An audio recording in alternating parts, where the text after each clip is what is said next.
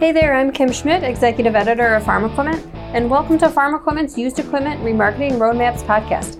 In this episode, brought to you by Iron Solutions, host Casey Seymour of Moving Iron LLC sits down with Damian Mason, former farm kid turned comedian and host of the Business of Agriculture and the Do Business Better podcasts. He's also the author of the book Do Business Better, Traits, Habits, and Actions to Help You Succeed. If this is your first time listening, you can subscribe to the podcast via iTunes, the Google Play Store, SoundCloud, Stitcher Radio, or TuneIn Radio, and it's now available on Spotify as well. By subscribing, you are alerted when each new episode's released.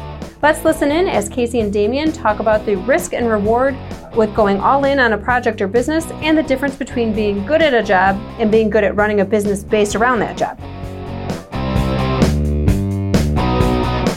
Damian, how you doing today, buddy? I'm doing very well. Thanks for having me here, Casey. This is an honor and a privilege. I appreciate it. It's very much an honor and privilege for me because you're the first guy that actually sent me a book that I didn't have to pay for. So I appreciate that. Well, I appreciate you having me because your audience needs to hear about this, because I get the idea that many of your audience are going to be attending the Moving Iron Summit in Nashville, and I'm going to be on stage talking to them. And I thought, well, then why not make sure that you, Mr. Seymour, have a copy of the Do Business Better book, because we'll be making references from the Do Business Better book to them while we're in Nashville. Well, so I had a chance to read through Do Business Better, and there's a lot of good stuff in there, a lot of things that I would say that people need to go and read, and it's very common sense, very easy to read type of stuff in that book. So it's not boring. It's a quick read. It's one of those things, and you're staying in tune, and you have lots of great stories. So hats off to you on your book here. Well, I appreciate you saying that, and I appreciate you being a reader and a client and all those things. So whatever we can share with your listeners that they can glean something from. I don't know if any of them keep up with my stuff, since we probably have a little bit of a crowd that maybe some of them know who I am, but I'm a farm guy and I'm an ag guy, and that's my background. And now I wrote a book about business. And then there's some people that say, well, I thought you're an ag guy. And I said, well, let's not pretend that agriculture is not a business. Mm-hmm. Those big pieces of equipment that you sell, we've come a long way from the one bottom plow that's pulled behind a horse. Yeah. So if you think this is not a business, obviously everybody that listens to Moving Iron knows it is, because those dollars don't come from nowhere that come in and buy that big machinery. So this is all about business. And the Do Business Better book, while it's not an ag book, it is a business book, and there are agricultural references. Yes, there are. There are several in there. So I read through the book, and one of the biggest overarching themes that I found when I was reading it had to do with basically being risk tolerant and being able to understand that when it's time for you to do something, to make that decision and move forward, and then be willing to adjust on the fly. That's really kind of what if I had to give you an elevator speech on the book, that was the one thing that I took from it. So talk about your motivations about writing this book and where it comes from and your thought process in putting this all together. Yeah, everybody has a book in them. I mean, that's been said before. There's all kinds of people. If you were sitting at the tavern and, even in a small blue collar town like where I'm from, Huntington, Indiana, you hear people like, oh, I could write a book. I could write a book. Like, well, actually, you can't read nor write. Sorry, pal. There's people like that. But the reality is many of us have a book within us. I've written self-published books before that I always sold in the back of the room, because I make a living getting on a stage and talking at corporate events. But it's time for a more full-blown, I won't say legitimate, but a full-blown business-oriented book. And a friend of mine that's in the business, he actually wrote the foreword for it, and he's got several New York Times bestsellers. And he said, you know a lot about business. Why are you not just talk to these people about what you know? And then my wife said, Damian, write the book that you wish someone had given you 25 years ago when you started out. And I think a lot of people like your listeners can appreciate this, Casey. I'm a blue-collar kid from a small dairy farm, average-sized dairy farm in Indiana. Lived through the 80s, and a lot of people, on the farming operation know exactly what I'm talking about when I reference that. So you're a blue-collar kid. Your dad works nights on the railroad, and me and my mom and some of my siblings worked on the farm. So I've always worked, and I've always had a thing for business. My mom always thought, oh, you got to go get a job. You got to get a job. And that's the way that they raised us. Some people are raised to be entrepreneurs. They're raised to be business owners, or they're raised to assume the family business. Well, there wasn't really much of a family business for us to assume, because 9 kids and a 60 cow dairy and 100 owned acres don't amount to a whole lot when you split it 9 ways. So I always wanted to be my own business person. And I had a corporate job that I quit when I was 25 years old to become a political comedian. So everything that I have amassed, the farms that I own or the investments that I have or the lifestyle that I'm able to live came about from the very beginning of I quit my corporate job. I was still paying off my college loans, and I wanted to be self-employed. The two big driving factors for me were creativity and being more in charge of my own compensation. Now, there's a lot of folks that are listening that probably are on a commission and they like that they can be in charge of their compensation. Maybe they own their own business and that helps them be in charge of their compensation. I worked for corporate and they gave me a raise or a few $1,000 bonus. Well, that's nice, but you're not really in charge of your compensation. I guess I like the idea that it's on me. So 25 years ago, I took the plunge. I quit corporate America, and my business was selling political comedy shows. I was a political comedian. I had just started out, didn't have a whole lot going on, had 3 gigs lined up for the rest of my career when I took the plunge for $1,200 of gross revenue. So that's a nice backstory. And then everybody's listening to this saying, well, that's a neat story about you, but what about me? Well, you either sink or swim. And I didn't have this whole thing, as you and I talked about before we started recording, Casey, where a lot of folks, they analyze and analyze and analyze and analyze. And I'm going to make this decision. Or we're going to start this business. We just got to gather some more data. And after 1 year, after 18 months, after 24 months, you're just putting off the decision. You're just putting off the whole thing. You don't need any more data. And other people say, well, you kind of shoot from the hip. Yeah. Well, you were young and single. Yeah, I get all that.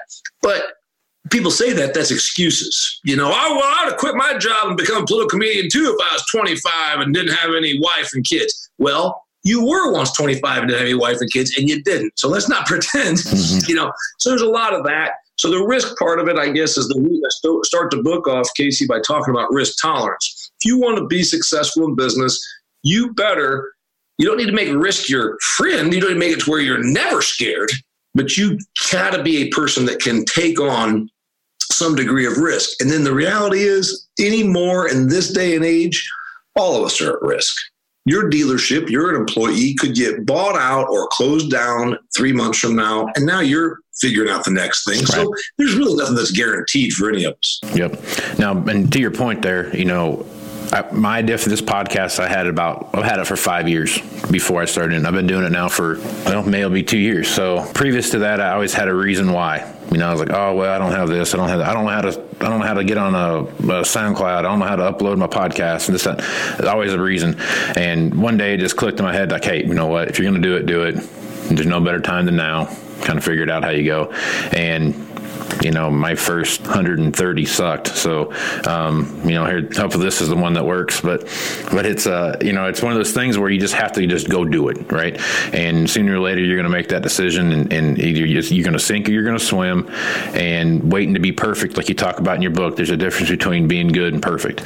And I think that was one thing that stuck out to me in there that I would say I was too worried about making sure everything was perfect before I went out and did it. And when I realized that I'm never going to be perfect at it, it really made the decision easier to move forward. Yeah, when you write a book, and I can tell you more about the actual process as you originally had asked, but since we're on the subject of perfection and better, every one of us has a level of fear, and I'm not some rah-rah motivational speaker, I'm not Joel Osteen out here. We must overcome our fear. I'm not getting religious on you.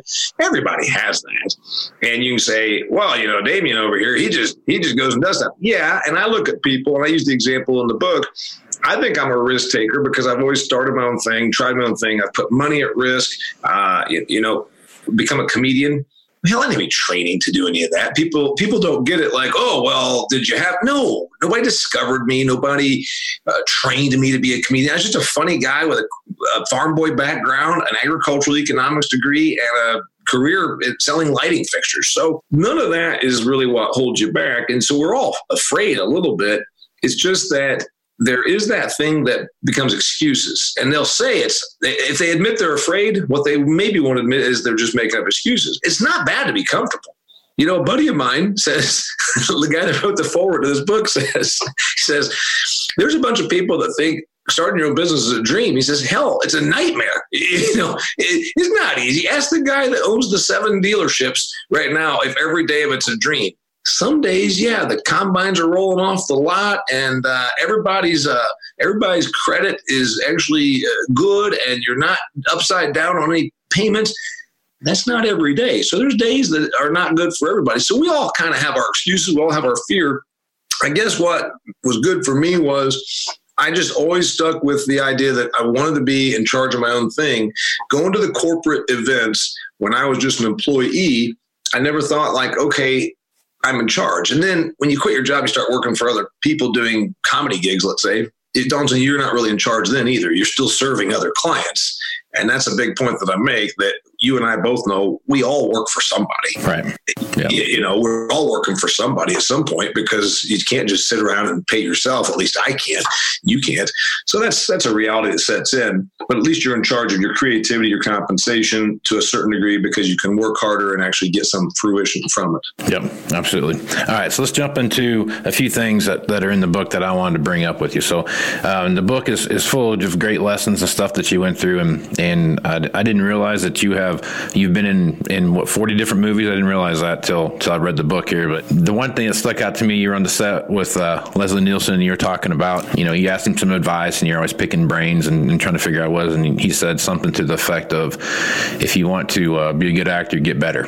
That was kind of his thing. And that's probably when I'm just kind of putting myself in your shoes there. I love picking people's brains and trying to figure out what they do to be successful. And if somebody told me, well, just get better, kind of like, I don't know why I asked you that question, because that is the dumbest answer I've ever heard anybody give me. But it's actually pretty profound. And you sit back and think about it.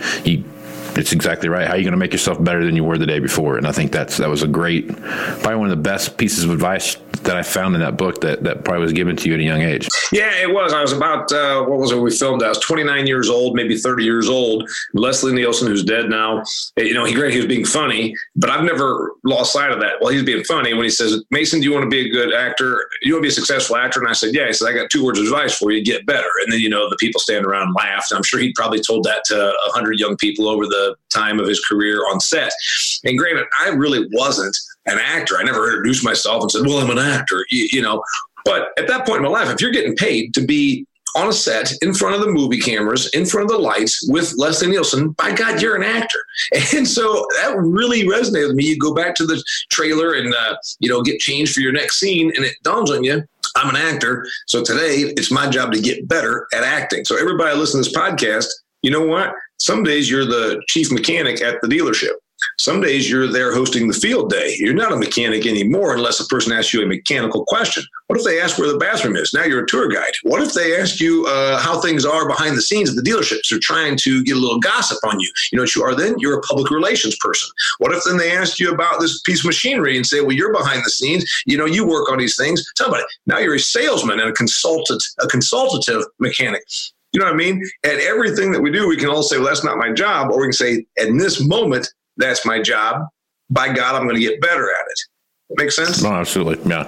You got to kind of do jack of all trades sometimes to make everything kind of set up and be firm. Casey, there's another aspect of the better part that I guess I made the point in the book, Do Business Better, that it might be a clever title, and I could have been more of a huckster and said, how to make $1 billion doing nothing, how to lay around your couch eating Funyuns and be a success.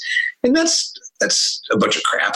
I mean, I don't believe those things, and I don't fall for those things. And I am saddened when I hear people do. That's charlatan, fraud, snake oil salesman kind of stuff. I can't promise you that you're going to lay around, eat Funyuns, and be successful. But I can say, if you just take a few guiding principles from this book, some of them that I'm helping you learn from me the hard way, and also profiling, as you already talked about some of the examples, if you just, for the 3 hours it takes you to read the book, let's say, if you just apply some of those lessons, I think you can get better.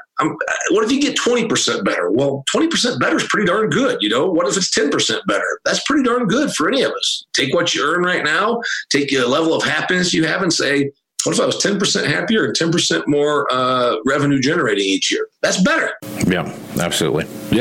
One other thing that was in here that really stood out to me was you had an example of 2 different bulldozer operators that you had, and one was loved to be a bulldozer operator. Owned his own company, loved being a bulldozer operator, loved moving dirt, loved going out working the land, doing the whole thing.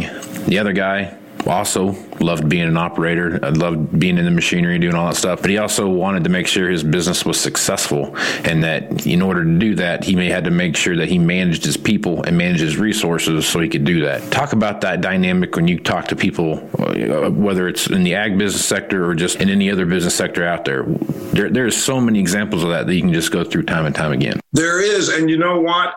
It's something we can all learn from. And in the book, of course, I call it The Tale of Two Bulldozer Operators. I have employed both of them, meaning I have engaged when you own a couple of farms, and I've owned 4 farms, and some of them needed fence rows cleaned out, ponds, drainage, dams, wascobs, all this kind of stuff. You do enough work over the time that certainly you get to know them. So that's the example, like you said, that one of them really runs a great bulldozer, and that's where he's comfortable, and he avoids some of the business aspects of being a business owner. His employee situation is always kind of tumultuous. There's some ducks that aren't, in a row. There's clients that aren't getting called back. There are customer service problems, unhappy customer service problems. So that is the issue. The person that runs the business from where their comfort is. And that means on the seat of the bulldozer, because that's what he really is. He's a bulldozer operator that then grew and ungrudgingly had to become a business owner.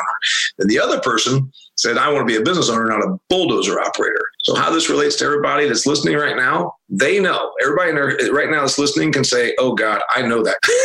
I know that guy. He is amazing at selling machinery.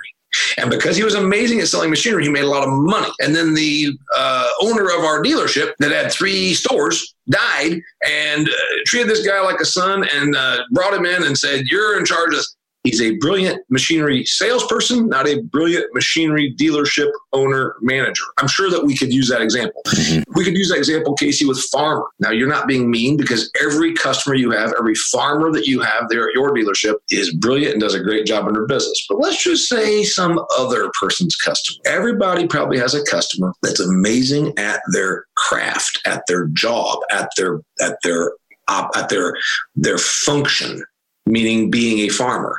But that doesn't mean they're good at being a business person. And that's where the problem is. Yeah, I can give you plenty of examples of amazing farmers that can grow anything out of concrete, right? They can get just amazing crops, but they're not the best business people. So but on the flip side of that, there's some great business people out there that are in ag that can't even touch the yield that other farmer does. So, I mean, it's a dichotomy, right? It's one of those things. It's a yin and a yang. Really, do you have, a perfectly sound, agronomically driven guy that's also great at business? There's always one of those things it's just one of those things you kind of give and take with the other, but it's an amazing deal. It's a real thing, and it goes to the thing of we all know each of us wears a few hats, but the problem isn't that you wear a few hats; it's that you are hiding from the one that matters, and that's really the story of the bulldozer operator.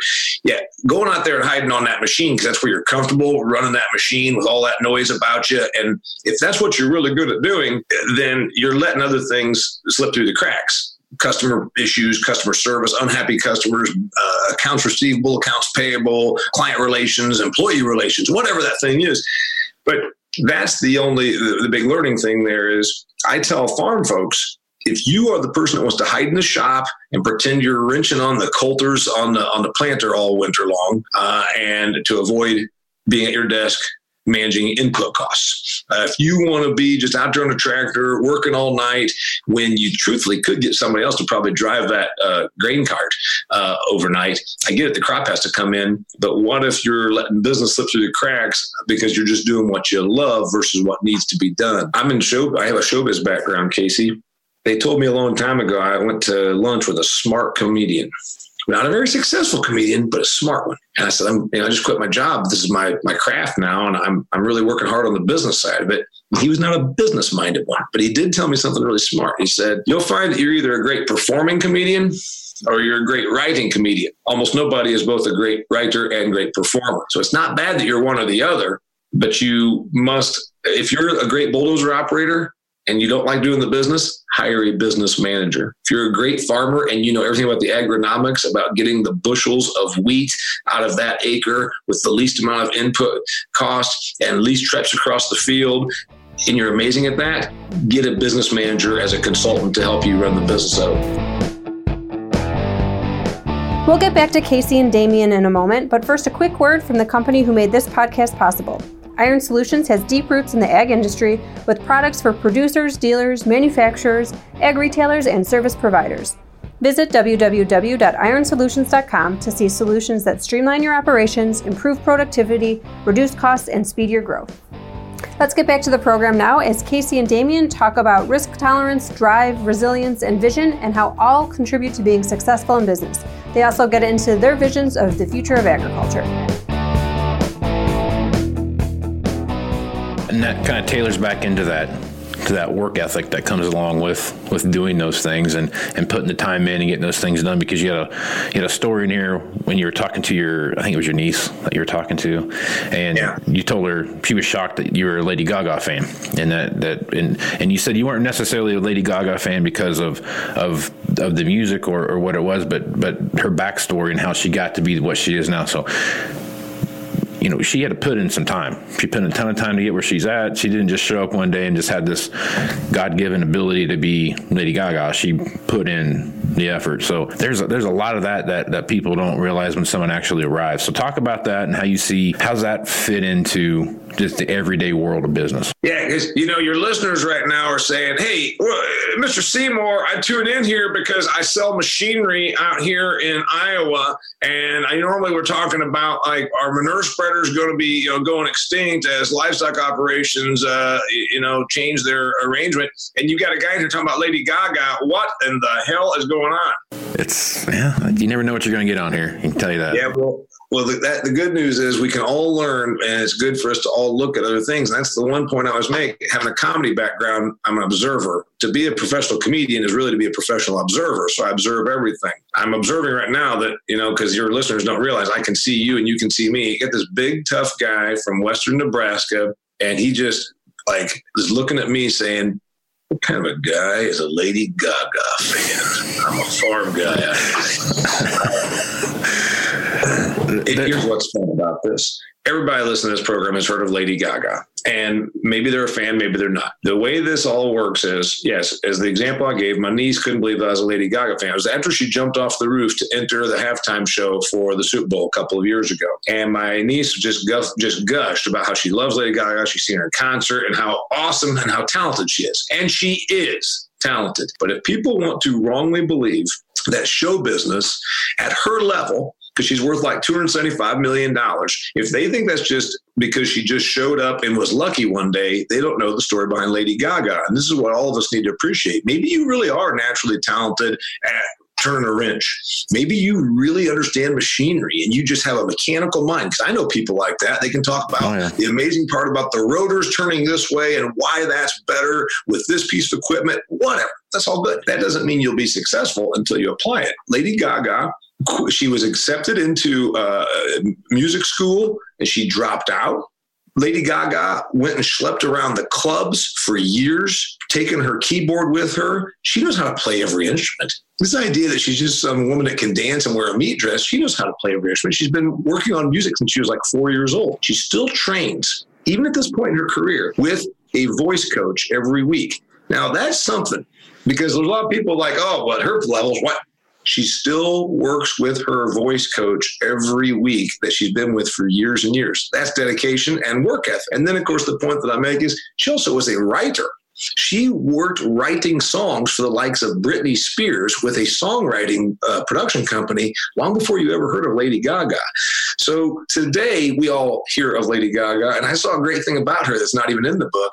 She has a quote that she was broke up with a boyfriend once that told her she would never make it. And she says, not only am I going to not make it, you won't be able to go into a coffee shop and not hear my music. That's how big I'm going to make it. So she used those people that because we've all had people put us down. She used that to her credit. She is a worker. Yeah. And that you used the example of Tom Brady in your book. Here's a guy that got drafted in the 6th round, and he's probably the greatest quarterback to ever play the game, and he's worried every year that he's going to get cut. So he's doing everything there is in the world to make sure that he's the best possible quarterback he can be at 41 or 2 or however old he is now. I don't know how the guy does it. You know what? I I started having, I just went and got an injection in my hip, and I'm 7 years older than that guy. And I think, okay, I haven't been tackled by 280-pound blitzing linebackers for the last 15 years either. So the guy's amazing, but it goes down to beyond just work ethic. I think it's a resilience, which I talk about in the book. There's the thing about it that says, I will not be denied. And that's a big thing about being successful. Lady Gaga and telling her boyfriend that when they broke up, that's more than just work ethic. That's more than just talent. That's, by God, I'm going to make it, and I'm going to show you how. So you bring up 4 points in the book, and that was the next thing. So there's 4 points that you like to talk about in here. One is risk tolerance, drive, resilience, and vision. Couldn't probably said it better myself, but if you really look at how all those things kind of play into it, talk about those 4 points and how you relate those back to what you do in business and the people that you talk with. Yeah, well, we talked about risk a little bit already when we said, when you quit your job to become a political comedian, you don't come from nothing. You're still paying off your college loans, and you've got a 3-year-old Chevy Lumina with $8,000 of debt against it. There's risk. So I did that. And there's people that say, well, you were 25, and what's $8,000 of Chevy Lumina loan and $8,000 of college loan? That's a big deal. Well, it's all relative. When you're 25 and you have 16 grand of debt and you're renting your buddy's loft, you're still at risk. And as opposed to the person that maybe farms 10,000 acres and they're at $3 million of risk each year. It's all relative. The commas move, but it's all relative to your situation. And you've got to never get so comfortable. I don't take the risk now that I probably once did. Everybody listening to this show is like, yeah, I don't maybe roll the dice as hard as I used to because I'm pretty comfortable. Yeah, I understand that. The risk tolerance is a big part of it. Drive is the second trait that I say that you got to have of the success traits. And that's the easiest one to learn. As I always say, there's no ambition gene. Casey Seymour doesn't work hard because he just happened to get some gene. Casey Seymour works hard and has a podcast and puts on a conference and works really hard selling machinery because that's who you are. But it's not who you were born to be necessarily. It's what you made yourself. It's the easiest one to learn. Resilience, a lot of times when I have people on my own podcast, I ask them, I say, you're an entrepreneur, and they think resilience, it's the idea that you'll just not be denied, that you'll continue to get up from the mat. The world kicks your ass. It doesn't mean to, but it does. You'll have a bad idea. You'll have a great idea that ends up flopping. You'll have a product you put out that doesn't sell. You'll invest money into a marketing initiative and it will not pan out. The world pushes you around. And it seems that the resilience is really the big one. And then the vision. And that's where I know you were going because you said you liked that. There's lots of people that can work hard. There's lots of people that can keep getting back up off the mat. And then there's certainly people that are not afraid of the risk. And so in our businesses, we see these people. But then you say, where are you going? And that's where it's like, oh, I don't know. I like what I do. And like, yeah, but where are you going? And that's where the vision part comes in. Vision is, in my opinion, seeing past what nobody else can, like obstacles. Oh yeah, you're worried about this thing and that's what's holding you back. You're just letting that be an unnecessary obstacle. Then there's the second part of vision, and that is, what are we trying to build? And that is something that a lot of people don't have. I make the point in the book that my wife and I both can look at a pile of turds and see the Taj Mahal. We've bought, in addition to my speaking business and farms, we've bought places and built places and renovated places. We can see the Taj Mahal through the turd. What are you building? These people that are listening right now say, well, I've got this machinery company. Well, where does it go? Where can it go? And the big one there, Casey, is there a group that's not being served? Rather than looking at your competition, what's the future look like? Because most people just have a hard time. They just keep looking at what's right before them as opposed to what's down the road 3 to 5 years. And that's one thing about the business that I'm in. We're always looking ahead, and you have to have, I can't stress enough how much vision you have to have. You can read all this stuff. You can look at all the data. You can, play the guessing game and all this other stuff. I didn't guess that there was going to be, 2 epic blizzards in my area within 30 days, and that the eastern side of the state that I'm in, it was going to be an epic flood, 100-year floods and everything that's going on out there. But, you start looking at the big picture, autonomy, self-driving tractors and those kind of things. I got a bet with the guy I work with that 5 years from now, we're going to be trading in our first fully autonomous vehicle. And, most people think I'm crazy when I start talking about that, but I don't think so. I think it's going to be such a rapid just take off so rapidly that there's not going to be anything to stop it. I don't think you're wrong at all. And I guess, remember, a lot of folks don't have vision because they have employee mentality. And it's not bad to be an employee. It can be bad to have an employee mentality, meaning I'm just going to show up here and do the bare minimum to get my paycheck, and I don't care what happens tomorrow. That is an employee mentality that is really, really bad for your company and for you, because at some point you've got to buy into the vision and hope that your company that you work for as an employee is duly positioned. You and I can both talk about all kinds of companies that go kaput. Sears. If you were an employee at Sears, granted, you're just checking out, tough skin jeans, you can't do a whole hell of a lot about it. What about a smaller company where you can help drive the vision like you are there in Western Nebraska and saying, you know what I see? I mean, I can tell you my own vision. I'm sure it agrees with yours. Autonomous machinery is coming. It's going to take a little while. There's a lot of kinks to be worked out. I actually tell my agricultural people, I don't see machinery getting a lot larger because we're already pretty damn big, and it gets to where the compaction and the field size will not hold, or you know what I mean? That'll be the limiting factor. It won't be bigger. In fact, it might even downsize a little bit to become autonomous. Yep. Right there with you, man. When I look at autonomy, first off, you can't get anything much bigger than what it already is, because just the transportation, I mean, holy shit, you're driving stuff from point A to point B, and you got a four-wheel drive tractor with duals or sometimes triples on it, and it's as wide as the road, both lanes, and you're trying to figure out how to go across the bridge. And there's always that YouTube video out there this time of year where there's a guy that's got half the tractor up on the side of the bridge going across the bridge, and then he comes down the other side, and that kind of stuff, it becomes a hazard, right? Mm-hmm. And as that stuff grows and gets bigger, then you start talking about weights and how it affects the roads and everything else. Those kind of things start playing a factor. I'm in the same camp as you are. Once no one has to drive it, put 10 machines out there with 6-row planters instead of one machine with 60 rows. You know what I mean? It's just, it makes more sense. It's just one of those things.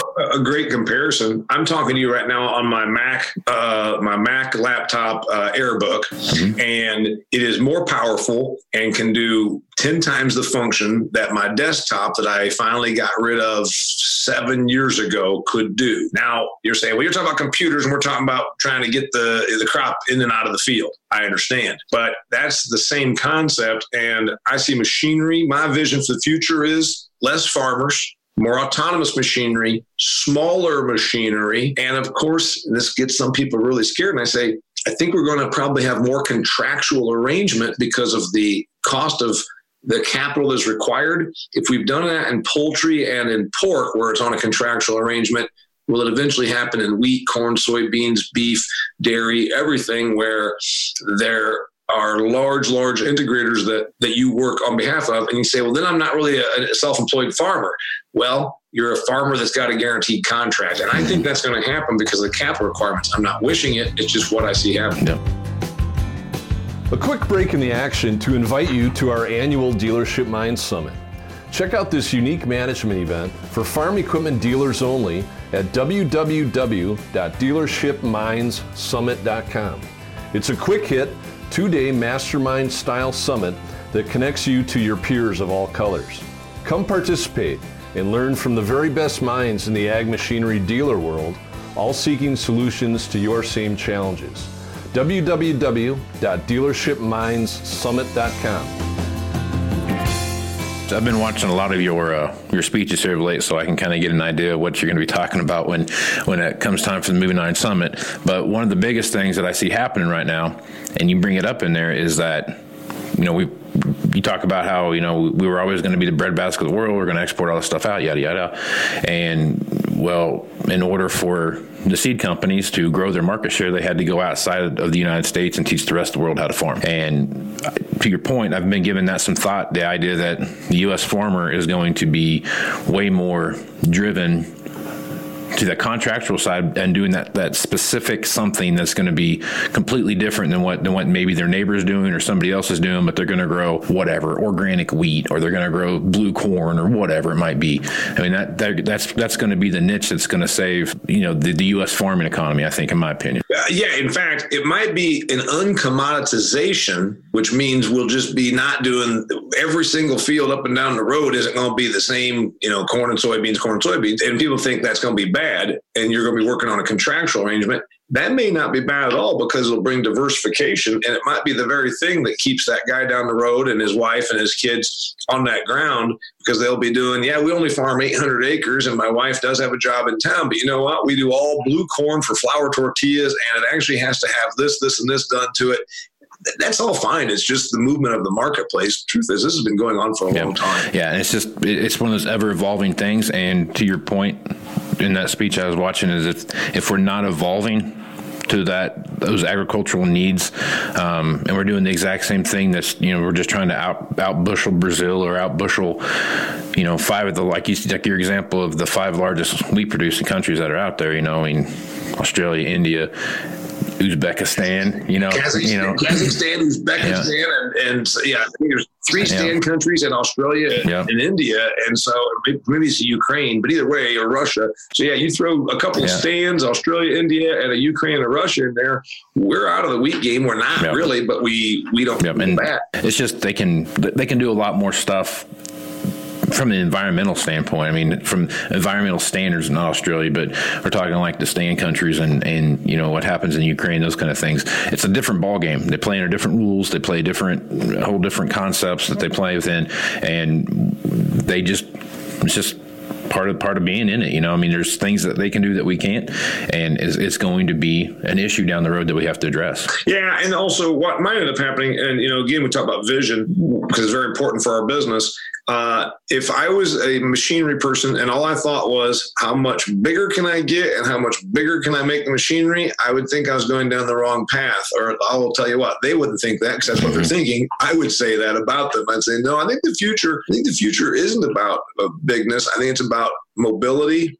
And that's going to be a big thing that shapes your industry. And then, of course, there's going to be less farmers. So right now, the reality is there's 2 million farms and 3 million farmers and all that, but how many of them really are buying and selling equipment? I'm a farmer on paper, and I have a 50 horsepower Kubota utility tractor, and I'm not going to be buying a lot of machinery. So on paper, there's this many farmers. Really, your industry consists of about 400,000 actual customers, and of those 400,000, it's pretty likely that we'll see them be cut in half in the next 10 years, not because of any bankruptcies or any of that. It really just become the marketplace will move that way because of autonomous machines. And a lot of the stuff we see happen now with farm reductions has nothing to do with people going out of business. I'm not going to say nothing. There is some of that going on, but the majority of it is the farm's just not big enough to support son and daughter coming back to run the farm, and then also support dad when he retires. So dad's barely making it with the one income that way, and then you throw basically 3 back on top of that. It just gets hard, and that's what you're starting to see happen, and it's just part of it. They just. Well, you said Casey, we're starting to see it. The reality is that's kind of been the story since about the Industrial Revolution. Man and wife moved to town and worked in a factory, and neighbor farmer and his wife bought their place and doubled. I did a gig for the dairy people in January, and I pointed this out that while the dairy thing's in a bad place right now, this has been our story for 30 plus years. There's been too much milk for 30 plus years, and we still have the number of cows. And I said, everybody acts like there's all these factory farms, but you know what? There were dairy operations when I was a kid that went from 60 cows to 120 cows. And that is a 100% increase, a doubling in a year's time. And nobody called them factory farms back then. But now, if a 1,000 cow dairy becomes a 2,000 cow dairy, oh my God. Right. It's been the natural flow of things. It's not that you or I are insensitive to the people that are changing their livelihood. It's just been the flow of things. It's probably going to accelerate, to be honest. And that's just because we can do so much more with so much less because of machinery and technology. And preaching to the choir here when I say this, but if you're in the equipment business right now, we're trying hard to figure this out and working hard every day to get to that next level. But you need to face the fact that you're selling software inside of a tractor, and however that works and how you make that work, it's going to come to the point where the tractor is almost as a side effect of what you're going to do with the different efficiencies that you're going to gain from autonomy and mapping and all that different stuff. So it's just, you got to figure that part out and be ready for the future. I actually hadn't even thought of that, because remember, you're closer to machinery. You touch it every day. I'm around it somewhat, but really what you're saying is the tires, it goes this whole thing of there's the cost of entry. Hey, you know what? You're pretty good at this. That's the cost of entry. The tires, the horsepower, the steering wheel, the cab with air conditioning and satellite radio, that becomes the cost of entry, because everything will have that, right? Those are function at that point. Everybody, you better have that to even show up at the ball game. Now it's what else do you have? And like you said, is it going to be the software, the technology? Yeah. No, I think it's just an ever evolving game that we got to stay in front of. And I think your book points that out pretty regular on a pretty consistent basis there. So, I think that you hit the nail on the head with your book there. The book is called Do Business Better. It's published by Wiley. It was written by me. It's traits, habits, and actions to help you succeed. I do promise you, not that you can lay around your couch eating Funyuns in your bathrobe all day and be successful, but I do promise you, if you apply some of the lessons, the ideas, the insights from this book, you will be better with your business and your life. Because everybody says, oh, well, Damien, I don't own my own business. Is this for me? That's why we keep talking about a life and business by choice, because there's lessons in there that even an employee or even an unemployed person can apply to their life. All right. So now, two different podcasts that you do. One is the Business of Agriculture, and one is the Do Business Better podcast, based around the principles in the book, and the guests that come on are all business-related, entrepreneur-type people. So let's start with the Business of Agriculture, and what's that podcast about, and how's it work? Yeah, well, you were a guest. Thank you very much. You probably will be again. The Business of Agriculture was begun 2 years ago with the idea that I think agriculture is already inundated with enough old, as I call it, old AM farm radio. Hey, did you see what corn did? Looks like corn moved up 3 cents. As I point out all the time, I listen to rural radio sometimes. If I had Marlon Bowling's job, I would take the 9mm and swallow a bullet after the first day on the job. Okay. Because, and everybody's saying, oh my God, he just talked. Yes, I did. And I'll tell you why. If I had to spend 5 hours every day trying to pretend I were excited about a 1.5 cent move on the June corn price, I would be suicidal. So in my podcast, I said, we're not going to talk about grain charts, and we're not going to talk about the weather. Agricultural people are obsessed about the weather. You know what? You got it on your phone. Pull up NOAA, look at the radar, boom, you got it. So on our podcast, we talk about the business of agriculture, issues, ideas, insights, what we see. When Alexandria Ocasio-Cortez says we got to do something about factory farming, what the hell does that mean exactly?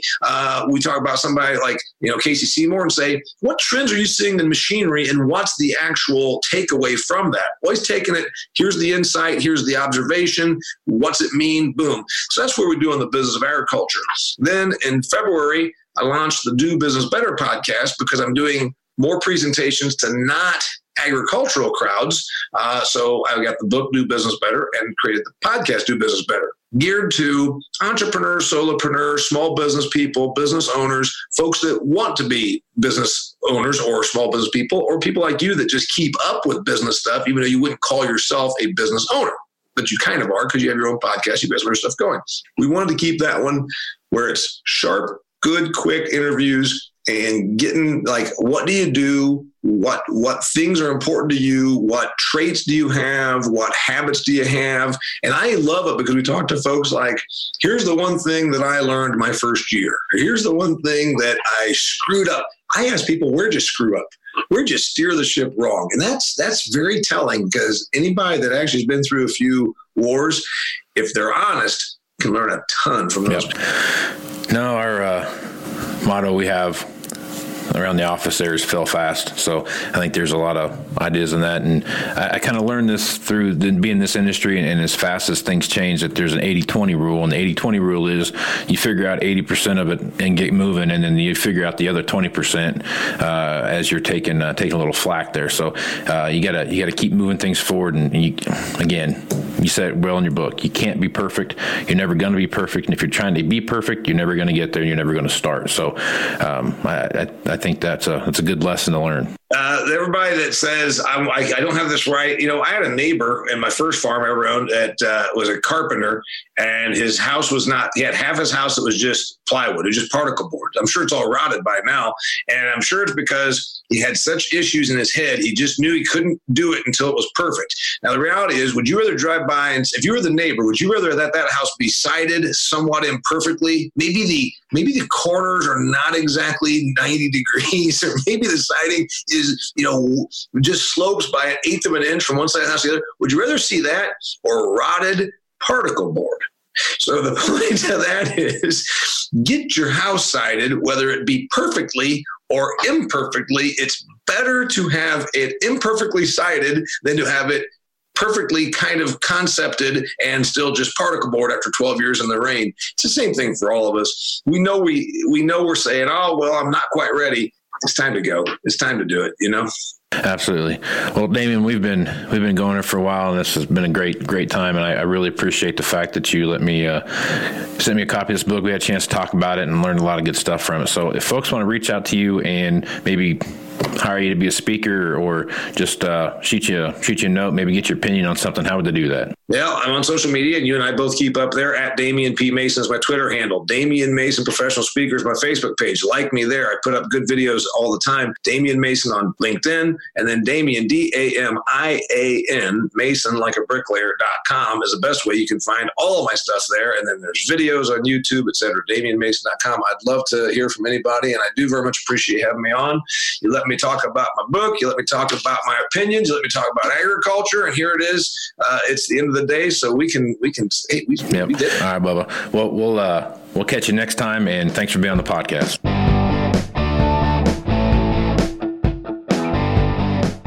Thanks, Casey and Damien. We've got even more used equipment remarketing resources that we're sending your way. In addition to this podcast, we're also tapping into Casey's expertise across all of our informational channels. If you've got a question for Casey, I encourage you to head over to farm-equipment.com/asktheexpert. Submit a question, and we'll get Casey's answer to it up on our Ask the Expert blog. Thanks once again to Iron Solutions for sponsoring this series. Iron Solutions provides dealers like you with an array of lifecycle management services that drive sales and profits. The Iron Search and Iron Guide suite of solutions is all about managing each dealership more efficiently and profitably, while Iron Search allows you to directly showcase your equipment online to a wider universe of buyers. Visit www.ironsolutions.com today. You can keep up with the latest industry news by registering online to receive our free newsletters. Visit www.farm-equipment.com. For Casey and Damien, as well as our entire staff here at Farm Equipment, I'm Kim Schmidt. Thanks for listening.